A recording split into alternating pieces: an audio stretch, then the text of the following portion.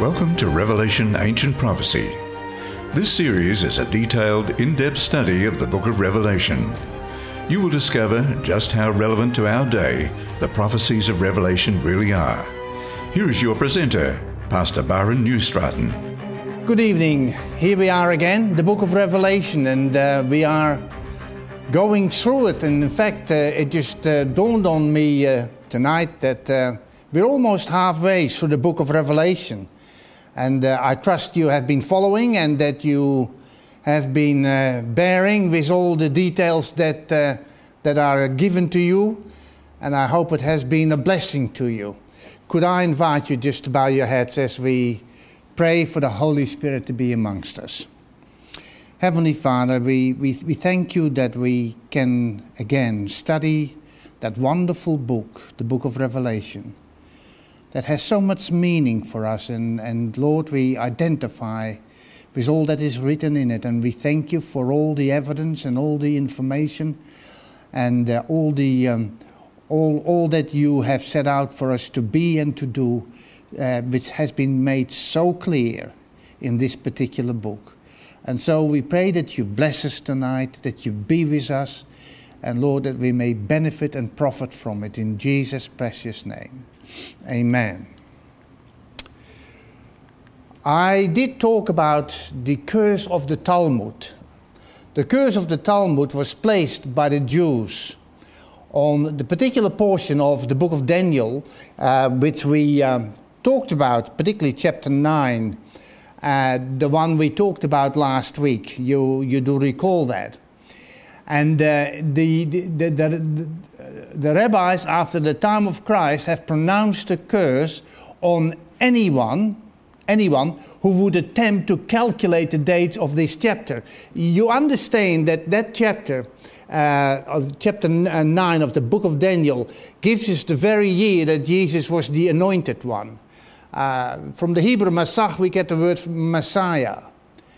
He was anointed by the Holy Spirit. Now, in the tradition of the Jews and Christians, anointing is done by oil, because oil is symbolic of the Holy Spirit. But in the case of Jesus, of course, it was the Holy Spirit in the form of a dove, not as a dove. And so it's interesting, we know that year to be 27 AD. We also know that 3.5 years later, we have the spring northern hemisphere in 31 AD, and clearly that is when he was crucified, and then the culmination of the Jewish probation of the 490 years later. Of course, they're very displeased about that. And the ultimate thing, you may recall, was that the temple in Jerusalem were going to be destroyed after the Messiah had been and gone, because that was in the book of Daniel. And the last thing that a Jew would want to hear is that the probationary time as a people, as a chosen people, has expired. And so here it is. The book of Daniel used to be ranked under the prophets.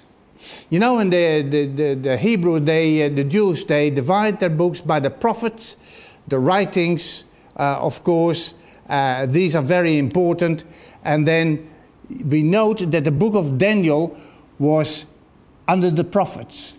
But nowadays, it is now back under transferred to the writings, which is quite remarkable. From the prophets, they have moved the book of Daniel in their index to the writings, because they don't want to see Daniel as a prophet.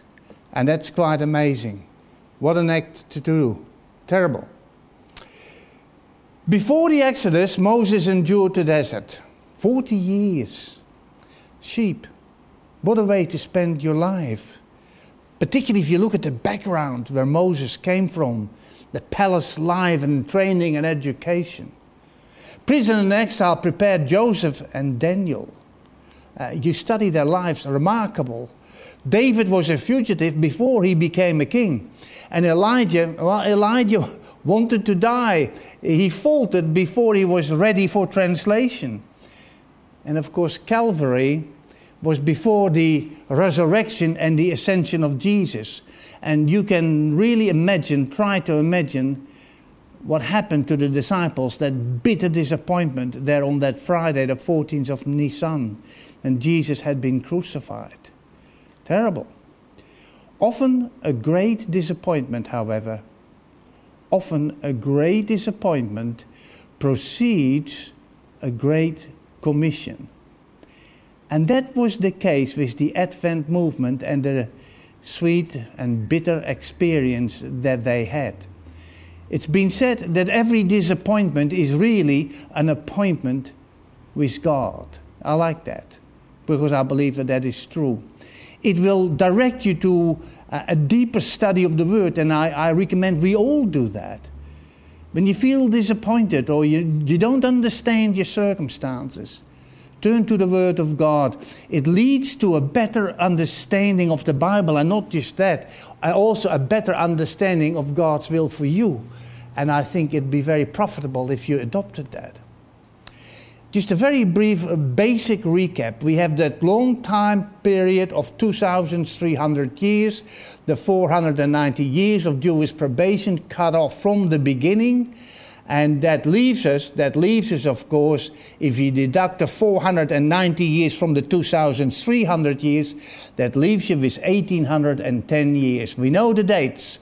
457 BC, a affirmed starting date of both the 490 years of the Jews and the 2,300 period of time that we have studied. And the culmination at 34 AD, and of course if you add to 34 AD, you get to 1844. If you add the 1,810 years to 34 AD, you come to 1844, and that is how Miller came to that particular specific date. And in fact, they took it as being applicable to the Yom Kippur of the day. And that date was October the 22nd of 1844. But of course, the event was wrong. And he realized that that was the last time, the last prophetic statement that could be dated. The wrong event. Jesus was not coming, did not come to destroy this world by fire, by cleanse it by fire. And they had to relearn, they had to go back to the Bible, and they had to learn what the actual event was. So they came to the right event. And if only they would have initially studied the 11th chapter of the book of Revelation, when you go to verse 1, John says he was given a measuring rod. Now you understand, he has a commission. If you go to chapter 10, right at the end, the angel with that open book, none other than Christ himself, says you must prophesy again. You must prophesy again. And then if you go to verse 1 and 2, particularly verse 1 of the next chapter, you have a clear indication what has to be prophesied. And why they can prophesy again, because they now have an understanding of the correct application of the culmination of the 2,300 years. And so he was given a measuring rod. Measuring means examining. I like that, examining. And he was told, rise and measure the temple of God. Now, we know that at the time of writing, 95 AD, there was no temple of God because the temple had been destroyed in 70 AD. And in the personification of John being representing the people right at the time of the end and towards the culmination of the 2,300 years, we understand that that couldn't be applicable to a literal temple either, because there is no literal temple since 70 AD, let alone in 1844 AD. And so, measure the temple. Well, that leaves only the heavenly temple. And that is what the people that were the Adventists discovered when they went back to Scripture. Remember Hiram Edson? I told you the story. Great story.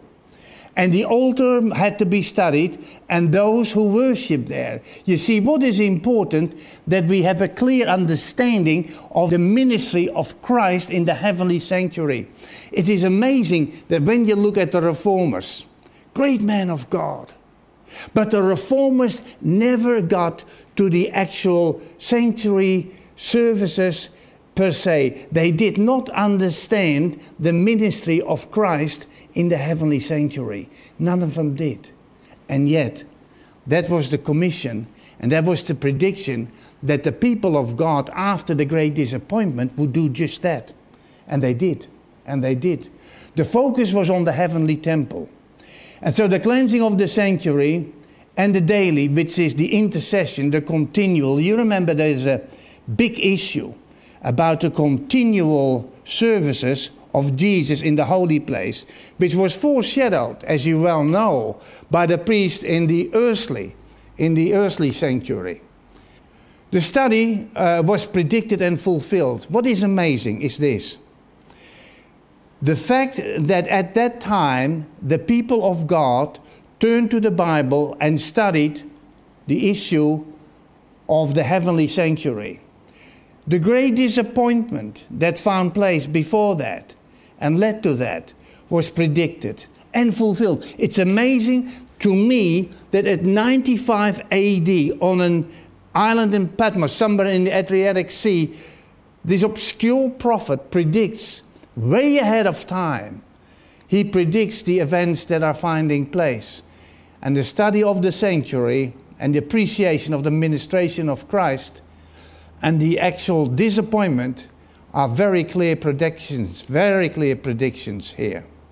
Let's go back to Daniel just for a moment.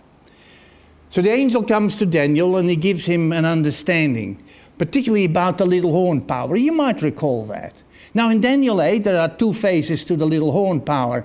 And so the second phase comes after the pagan Rome finished in 476 AD. So we now speaking of after 538 AD, when the Bishop of Rome really came into his own and they started to wield their power and influence. The little horn power, this is what Gabriel had to say. Listen very carefully. Thus he said, and he shall exalt himself in his heart, speaking of the little horn power. He shall destroy many in their prosperity, that is persecute, and it was a persecuting power, papal Rome. He shall even rise against the Prince of Princes. Now the Prince of Princes, of course, is Jesus Christ himself. We know that. But he shall be broken, and I like this. Qualification is very important. But he shall be broken without human means. In other words, it's not humanity that will put an end to this entity. It'll be done supernaturally, and as we will study and continue to study the book of Revelation, you'll find that that destruction is, of course, by Christ when he returns. So if you just consider those two last verses, he shall even rise against the Prince of the Princes, against Jesus. He shall be broken without human means, no human hands. You might say, well, the Roman Catholic Church is not against Christ. Well, that's not quite true. They have attacked his ministry in the heavenly sanctuary. And I have to point this out. He shall even rise against the Prince of Princes, against Christ. Let's have a look at it. After pagan Rome, which is a horizontal conquest, we get a vertical aggression towards the heavenly sanctuary itself. He even exalted himself as high as the Prince of the host, and by him the daily, and the word sacrifices doesn't belong there, were taken away, and it's better translated as by him the continual was taken away. And the place of his sanctuary was cast down. Now, let's hold it here. The place of his sanctuary, that is the sanctuary of the Prince of Princes, or the Prince of the host, Jesus, his ministration was cast down. Being cast down means in the Hebraic expression, it was rejected. And that is where he was rising against the Prince of Princes. He rejected, this institution rejects, and it must be said, rejects the ministration of Christ in the holy place. Intercession. When you look at the Eucharist, now only 1/3 of the Catholics truly believe that the wafer changes into the body of Christ. That is called transubstantiation. That's the word for it. Which was really introduced only in the 12th century. Not before. You would say that was an afterthought. It wasn't practiced by the early Christians like that. They had the Last Supper. They had the Lord's Supper. Oh, of course. But it was not a sacrament as it was proposed by the Roman Catholic Church and upheld by some other Protestant Anglican churches. Note this. The fact of the matter is this. That in Catholicism it is believed that Jesus has to continue to die, to be sacrificed continually, which is against Scripture, totally.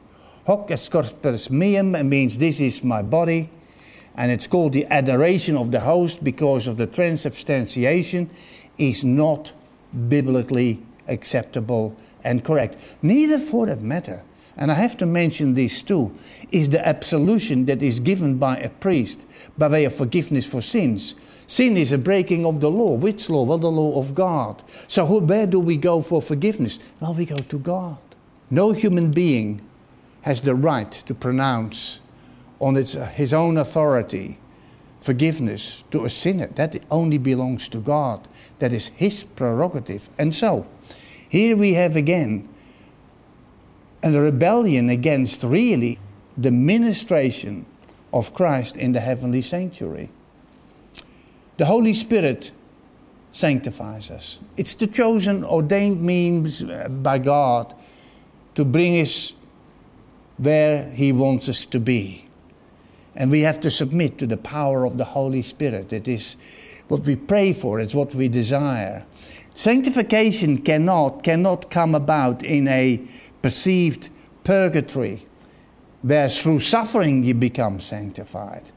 That is unbiblical. So we have a counterfeit forgiveness, we have a counterfeit sanctification, and we have a counterfeit Sabbath. I'll only give one quote. The Roman Catholic Church will assume and take and accept responsibility for the changing of the solemnity of the seventh-day Sabbath to the first day of the week. And I'll give you a statement by this particular Cardinal Gibbons. He was a very eminent 19th century Roman Catholic prelate. He says, if the Bible is the only guide for the Christian, then, this is a Roman Catholic cardinal, then the Seventh-day Adventist is right in observing Saturday with the Jew. Why did he say that? Because he knows that there is no scriptural authority for changing that day, and he knows it's the Roman Catholic Church that has been responsible for this change that has occurred, in which the Protestant churches did actually follow still in the footsteps of the Roman Catholic Church.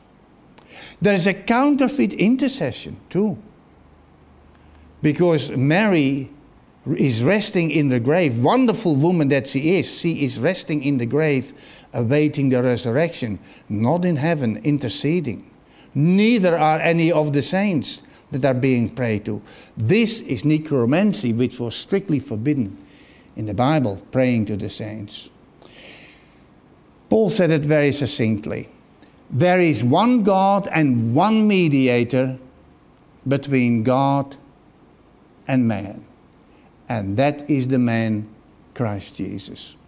Could it be any plainer and simpler than that? And so, Christ is our heavenly high priest.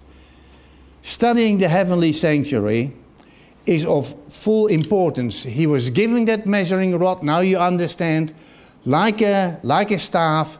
And I was told, he says, rise and measure the temple of God and the altar and those that worship there. This is very important. The principal reality of the culmination of the 2,300 years, when the cleansing of the sanctuary begins, which is a judgment scene. And in that judgment scene, those who worship at the altar and accept the ministration of Christ, they are being judged. Their sins are forgiven, and they are being judged, and God is being judged and vindicated that he does forgive them, by also giving them not just forgiveness, but also removing the record of their sins from the sanctuary. You may recall that we explained that the priest would bring in the records of the sin into the temple, but it didn't belong there. And once a year, in the typical Jewish economy, they had the Yom Kippur, where they would remove the records from the sanctuary. And that is what the anti-typical heavenly pre-Advent investigative judgment is all about. Now notice, but do not measure the court outside the temple. Leave that out. It's interesting. We're not judging those who are not worshipping Christ, those who have rejected. Leave the court, leave it outside the temple, leave that out, for it is given over to the nations, note this, and they shall trample the holy city. Now the holy city here is not Jerusalem physically, it is really the people of God. It's an expression for the church, if you like. For 42 months, which is the equivalent to the 1260 days, which we know by the year-day principle becomes the 1260 years. And I know that sometimes it can be somewhat confusing, but if you bear the principles in mind of the prophetic interpretation, allowing for the fact that the Bible interprets itself, there is no problem. There is no problem. Now, I will grant authority to my two witnesses. We're going to discover who they are, the two witnesses. Notice. And they will prophesy for 1260 years. That's really from 538 to 1798, that era of suppression of the medieval church. You remember that. And they will prophesy for 1,260 years, not days, because the year-day principle applies. And so clothed in sackcloth. Now sackcloth is really an expression of mourning. People used to attire themselves with sackcloths if they were mourning. And so we're talking about two witnesses that are witnessing. After all, they are witnesses. They are witnessing or prophesying. Prophesying is not just for telling the future.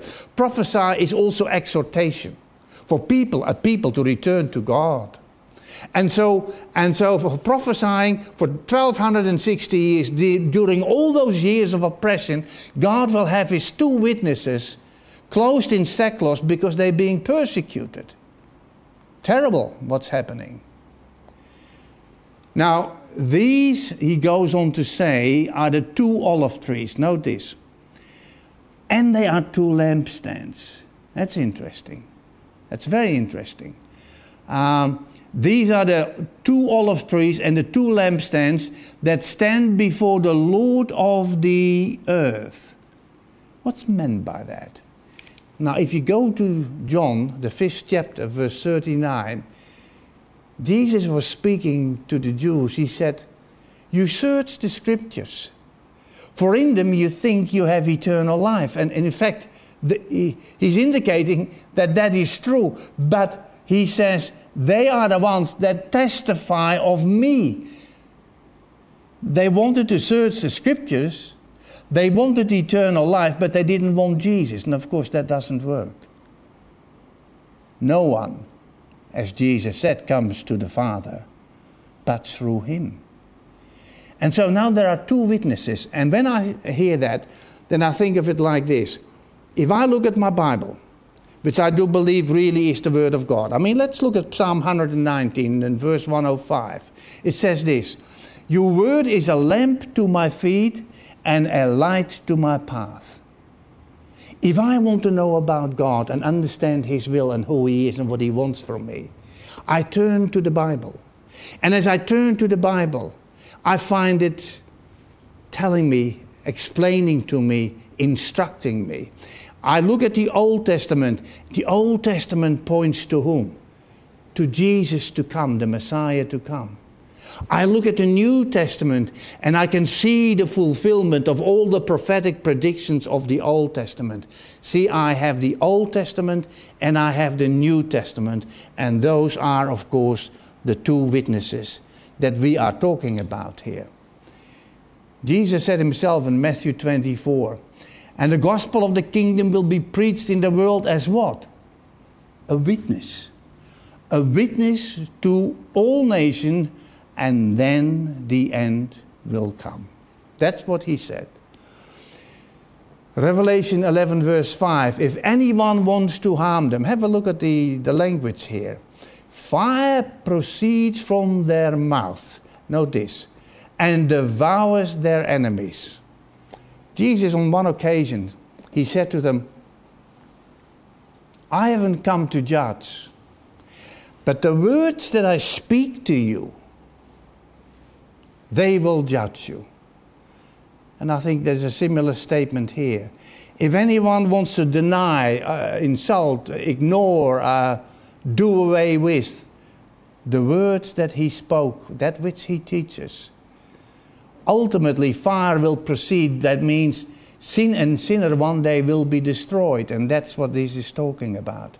If anyone wants to harm them, he must be killed in this manner, because that is the ultimate fate of those who attack the word of God.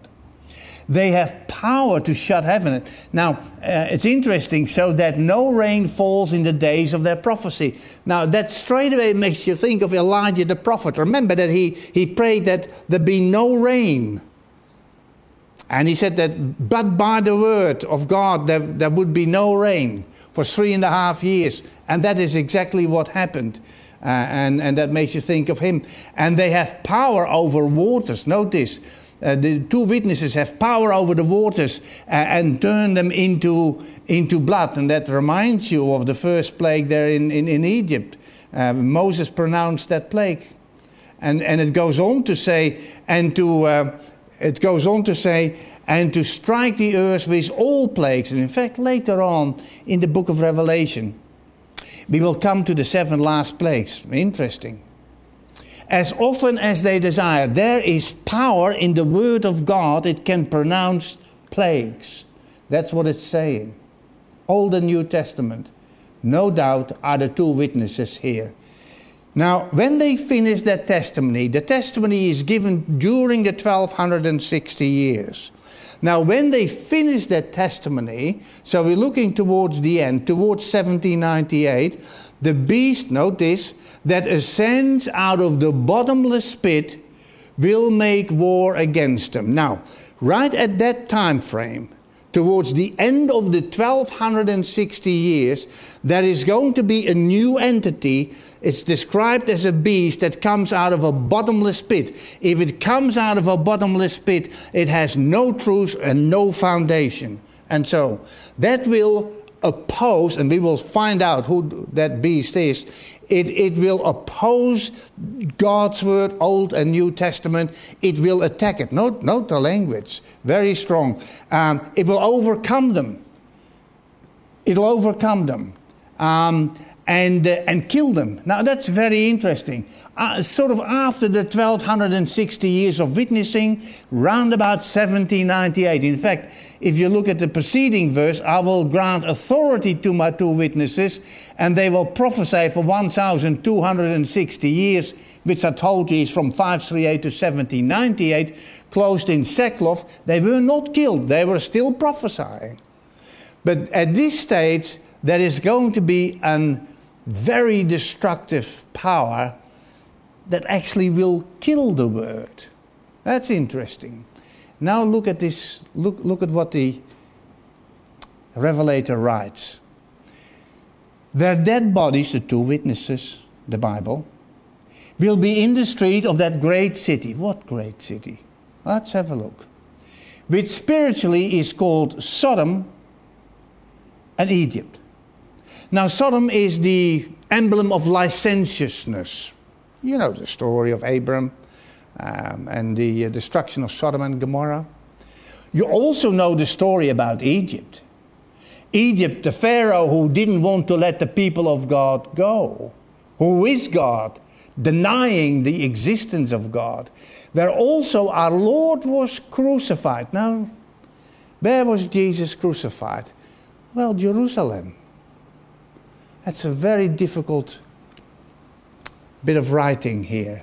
But when you apply the principle of the spiritual application, it becomes plain.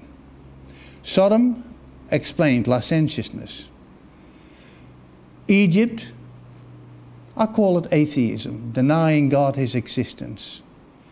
The Lord was crucified. When I think of that, I think when Jesus said, "Inasmuch as you do it unto any of these, you what? Do it unto me." And this is a reference to some of the atrocities that there are so many on the records. The details are incredible. I've just picked one example of the persecution and the viciousness of the persecution for hundreds and hundreds of years. You know, a couple of years ago, we all were horrified by the behavior of an organization called ISIS or ISIL that operated in the Levant, the Middle East, as you know. And we were horrified by the cruelties that were perpetrated. If you make a study of the cruelties that were inflicted to those who wanted to worship God in truth and in spirit, the Protestants, those who wanted to have the freedom to worship God like that, you will see that that organization that horrified us so much was quite tame compared to the atrocities that were committed at the behest of the medieval church. Now, one of those, and I've just taken one example and perhaps mention also the Albigenses. St. Bartholomew massacre was on the 24th of August. It started from the night of the 23rd to the 24th, 1572. It lasted for a number of weeks in France. And there in France, even though they were supposed to have the protection of the king because he had given it to them, but he broke his word.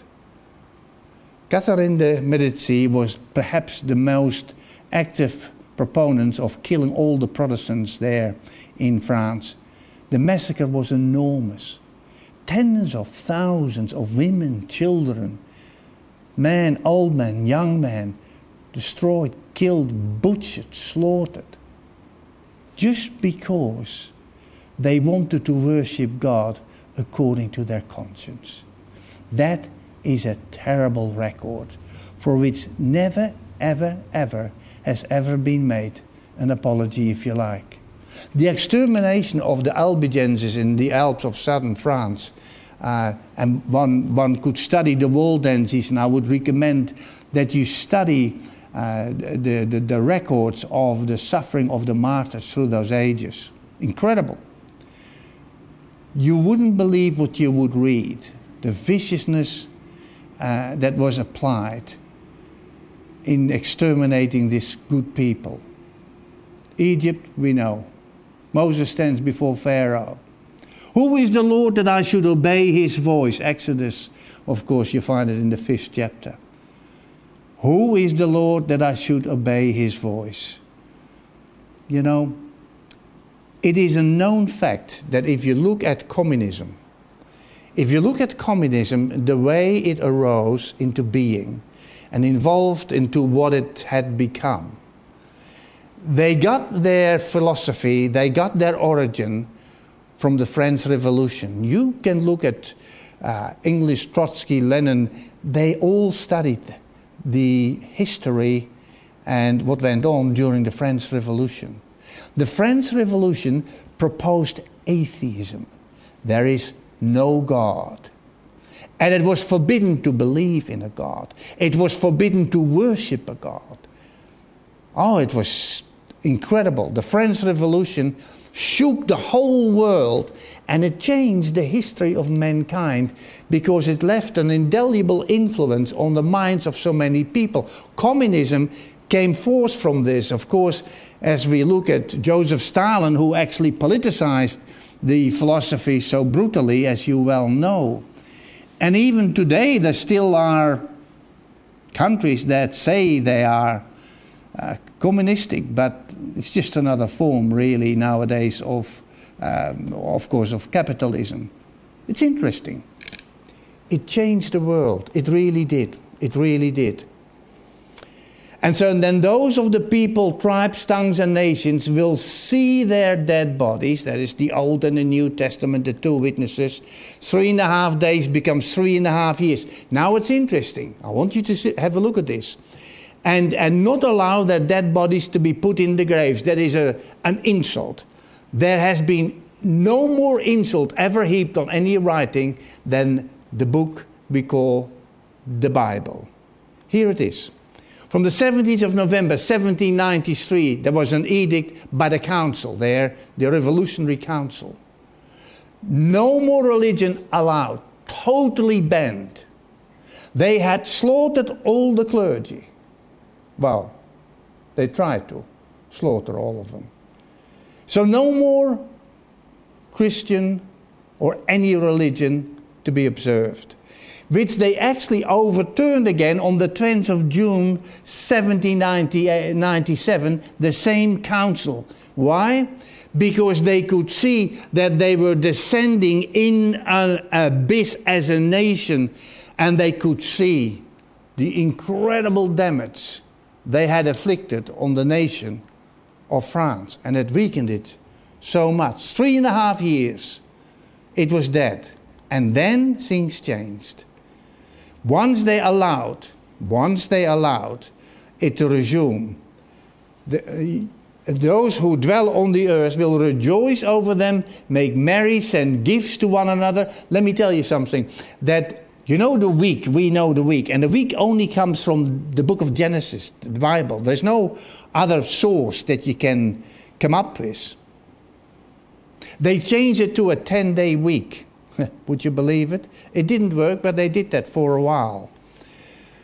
Because of those two prophets, because of the Bible, the Word of God, it tormented them.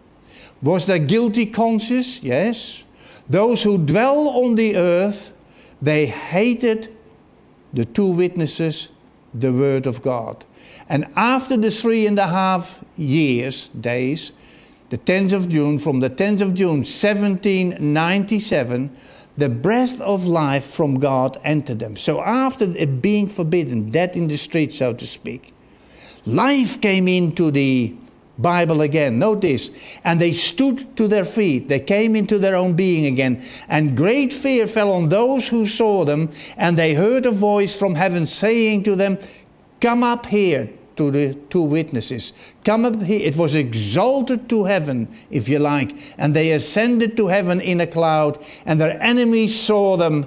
And that brings us, I believe, to the church of Philadelphia. Do you remember the story of the 7 churches? Philadelphia, brotherly love. In the history of the Christian churches, aside from the apostolic church, there never has been quite a revival as there found place during the Philadelphian church. Missionary revival. I know we've had wonderful reformers, and they did great work. But the missionary spirit came into its being during the era of the Philadelphian church, which is about this era. The end of the 1800s, the beginning of the 1900s, the beginning of the 1800s and the end of the 1700s was the era of the Philadelphian church, when the missions were unequaled. Let's have a look at them. You may know some of these names. Judson to Burma, William Carey to India, Morrison to China, David Moffat and Livingston to Africa. Then there were the Bible societies, the British Bible Society 1804, 1816, the American Bible Society, translating the Bible in many, many, many different languages, in dozens of languages. It went around the world in that time, the end of the 1700s, early 1800s. Beautiful, early 19th century it started. In the same hour, notice, there was a great earthquake. Now this is a political event. We're still talking about France and what happened to it. And tens of the city fell. Tens of the city fell. In the earthquake, 7,000 people were killed. Better translated like this. In the earthquake, 7,000 names of men were killed. Now, the French Revolution. Anybody from aristocracy, anybody that was religiously orientated and held a title was executed. The guillotines did overtime. It was public entertainment to behead all of those. 7,000 here is just a symbolic number. Far more than that. You know what's interesting? I come from Europe. I know the places where they used to, as history tells us, where they used to execute what they call the heretics, where they used to burn them. You know, so often in the same place when it comes to France, where they used to burn the heretics, those who would not submit to papal authority, they were now killing them. They were killing everybody and anybody of a religious order. In fact, France was the champion for Roman Catholicism for many centuries. And yet in the French Revolution, they turned against her. Why? The people had been suppressed. They had been suppressed by the royalty, the aristocracy, the upper crust. And they had been also crushed and bludgeoned, really, by the Roman Catholic Church.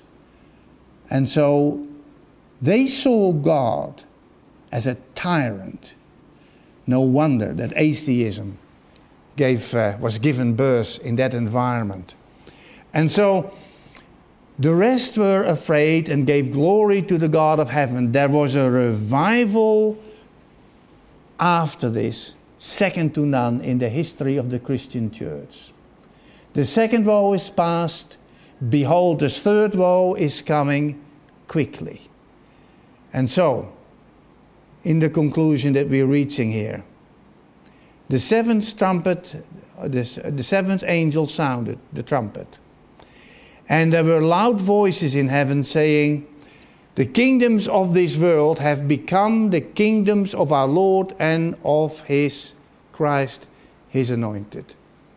That means that the judgment had come to an end. It was decided who makes up the kingdom of Christ. And so that is what the seventh trumpet will deal with. And he shall reign forever and ever. And then there is a doxology finding place in heaven. Heaven approves. Heaven that has looked into the affairs of this world, what happens to this world. We are an object lesson to the universe, you know. So, and the 24 elders who sat before God on their thrones, you remember these are the leaders of unfallen worlds, the representatives. And the 24 elders who sat before God on their thrones fell on their faces, worshipped God, saying, we give thanks, O Lord God Almighty, the one who is, who was, and who is to come, that means eternity, because you have taken your great power and have reigned. The nations were angry, opposing God's people. And your wrath has come. God has dealt with them. And the time of the dead, that they should be judged. Isn't that interesting? When I go back to that little statement, and the time of the dead, that they should be judged. The dead that are lost, and Revelation will really explain that in detail.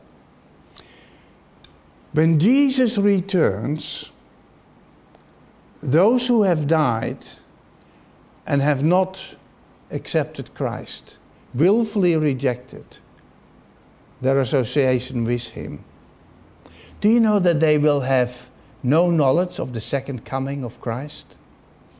But they will be brought back to life. They will be brought back at a certain resurrection, which is just for those who are lost, so they may recognize why they are lost. Isn't that interesting?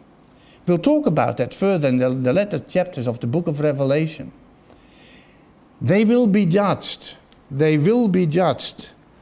And we'll come to that when we reach towards the end.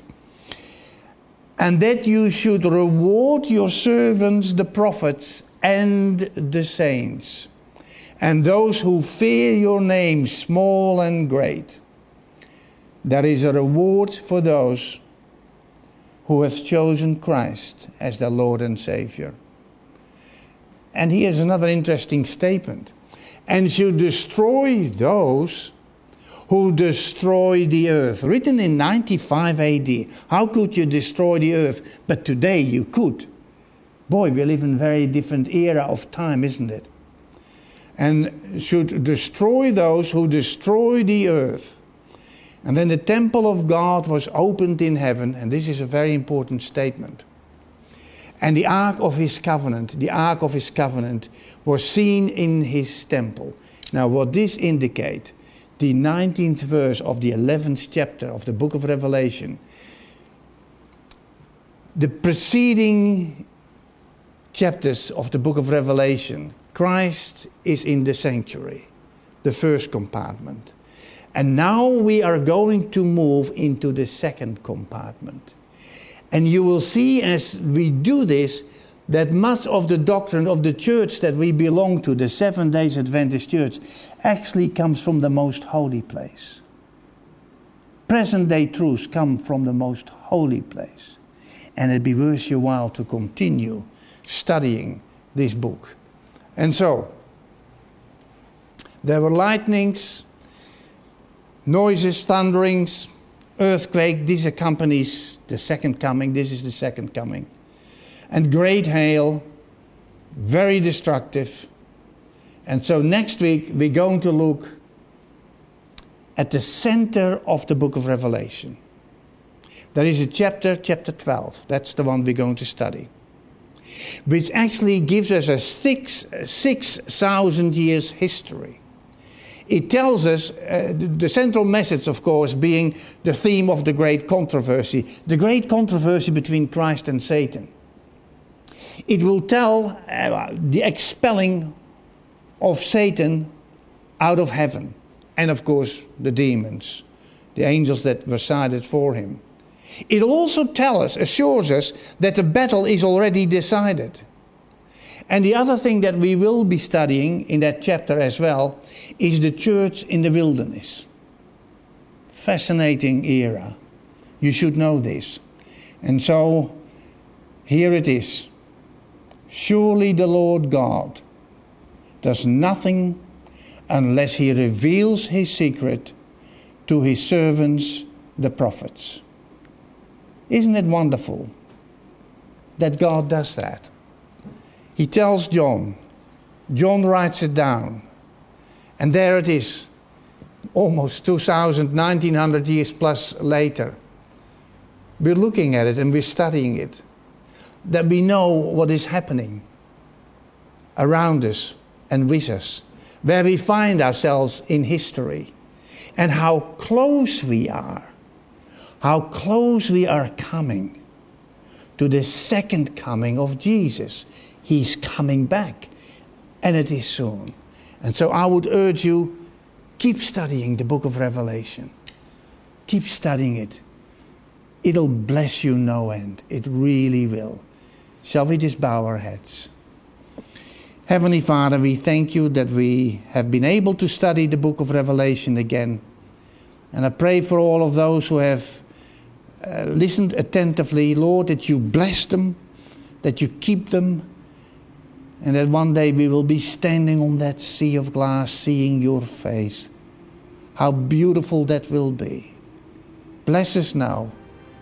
Keep us near to your heart. In Jesus' name, amen.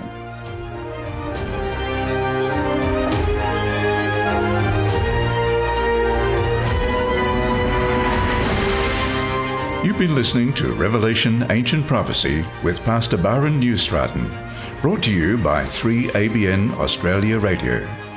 For more information on this series, visit waitarachurch.org.au.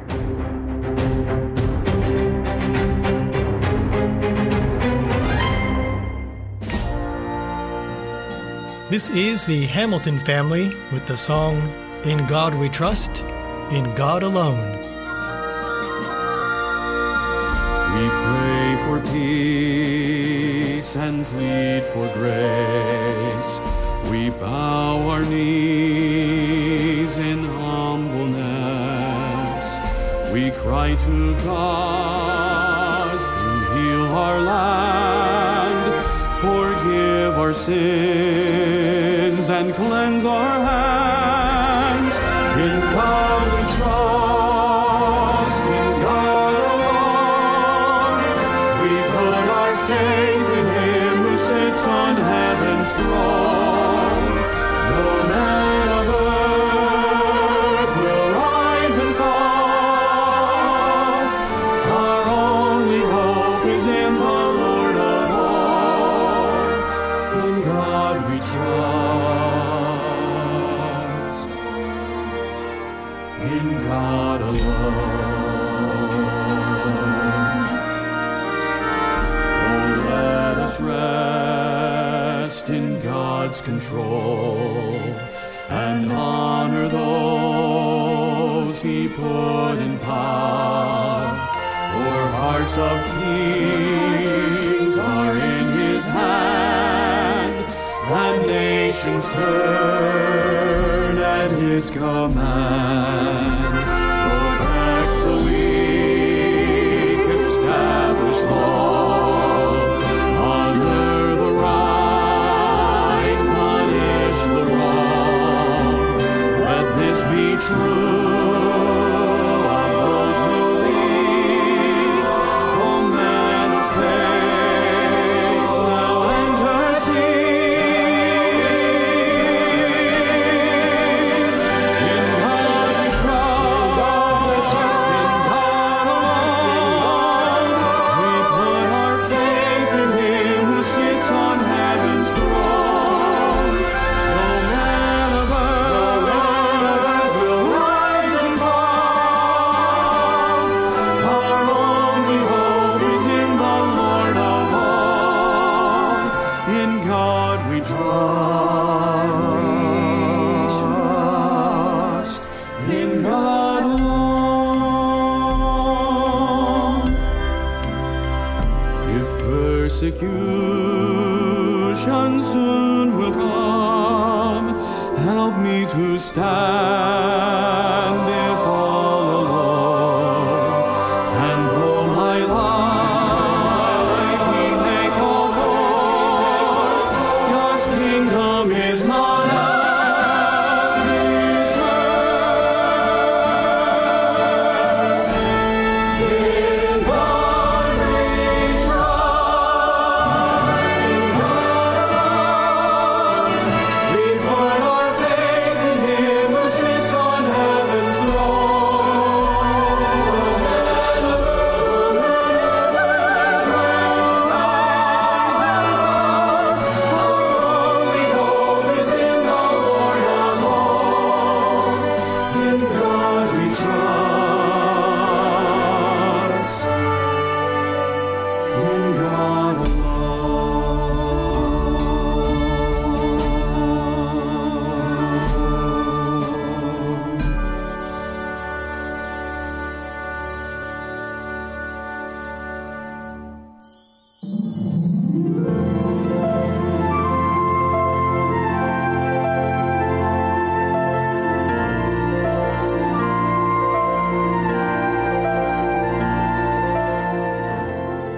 I'm Marilyn, the two-tip lady, who loves to help make your life more simple. Let me ask you, is your life complicated? Do you have one new task thrown on top of another and another and another until you feel like you're going crazy? And one more will, like the proverbial camel, simply break your back? Well, I can help you because I've been there, done that. The first tip I have for you today is a simple one. Here it is. Have the courage to say no. Some years ago, when I was under a lot of stress and finding things really hard to cope with, I had a book thrown at me and I was told to read it.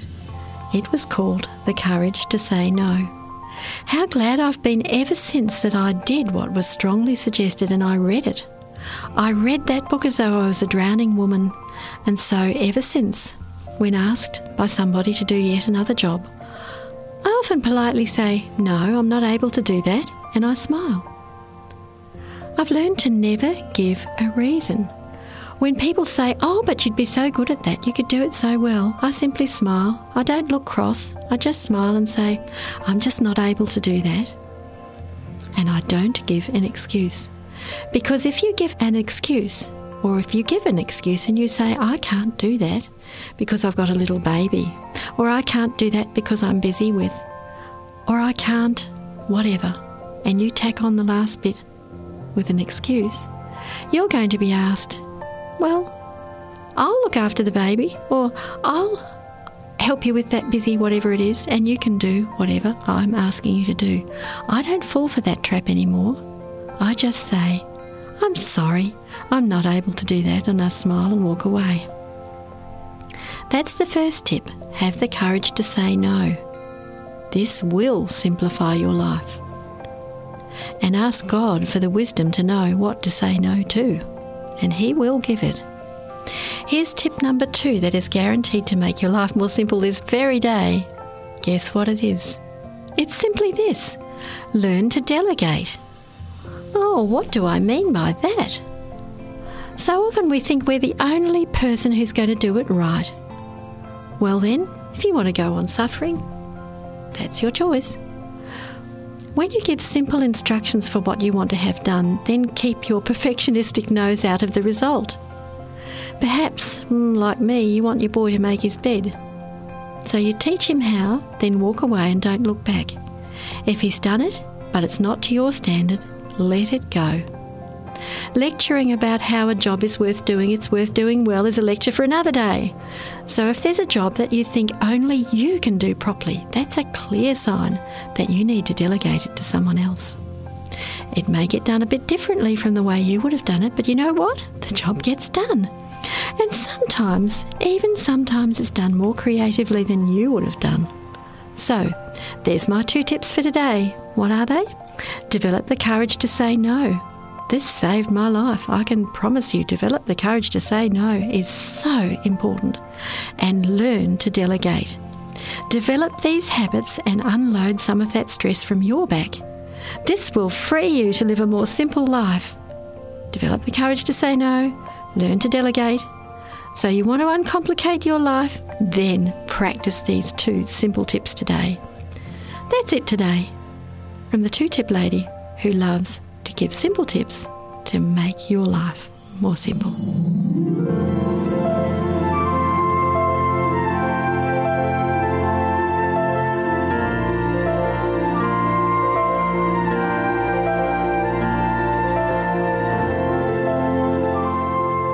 You've been listening to a production of 3ABN Australia Radio.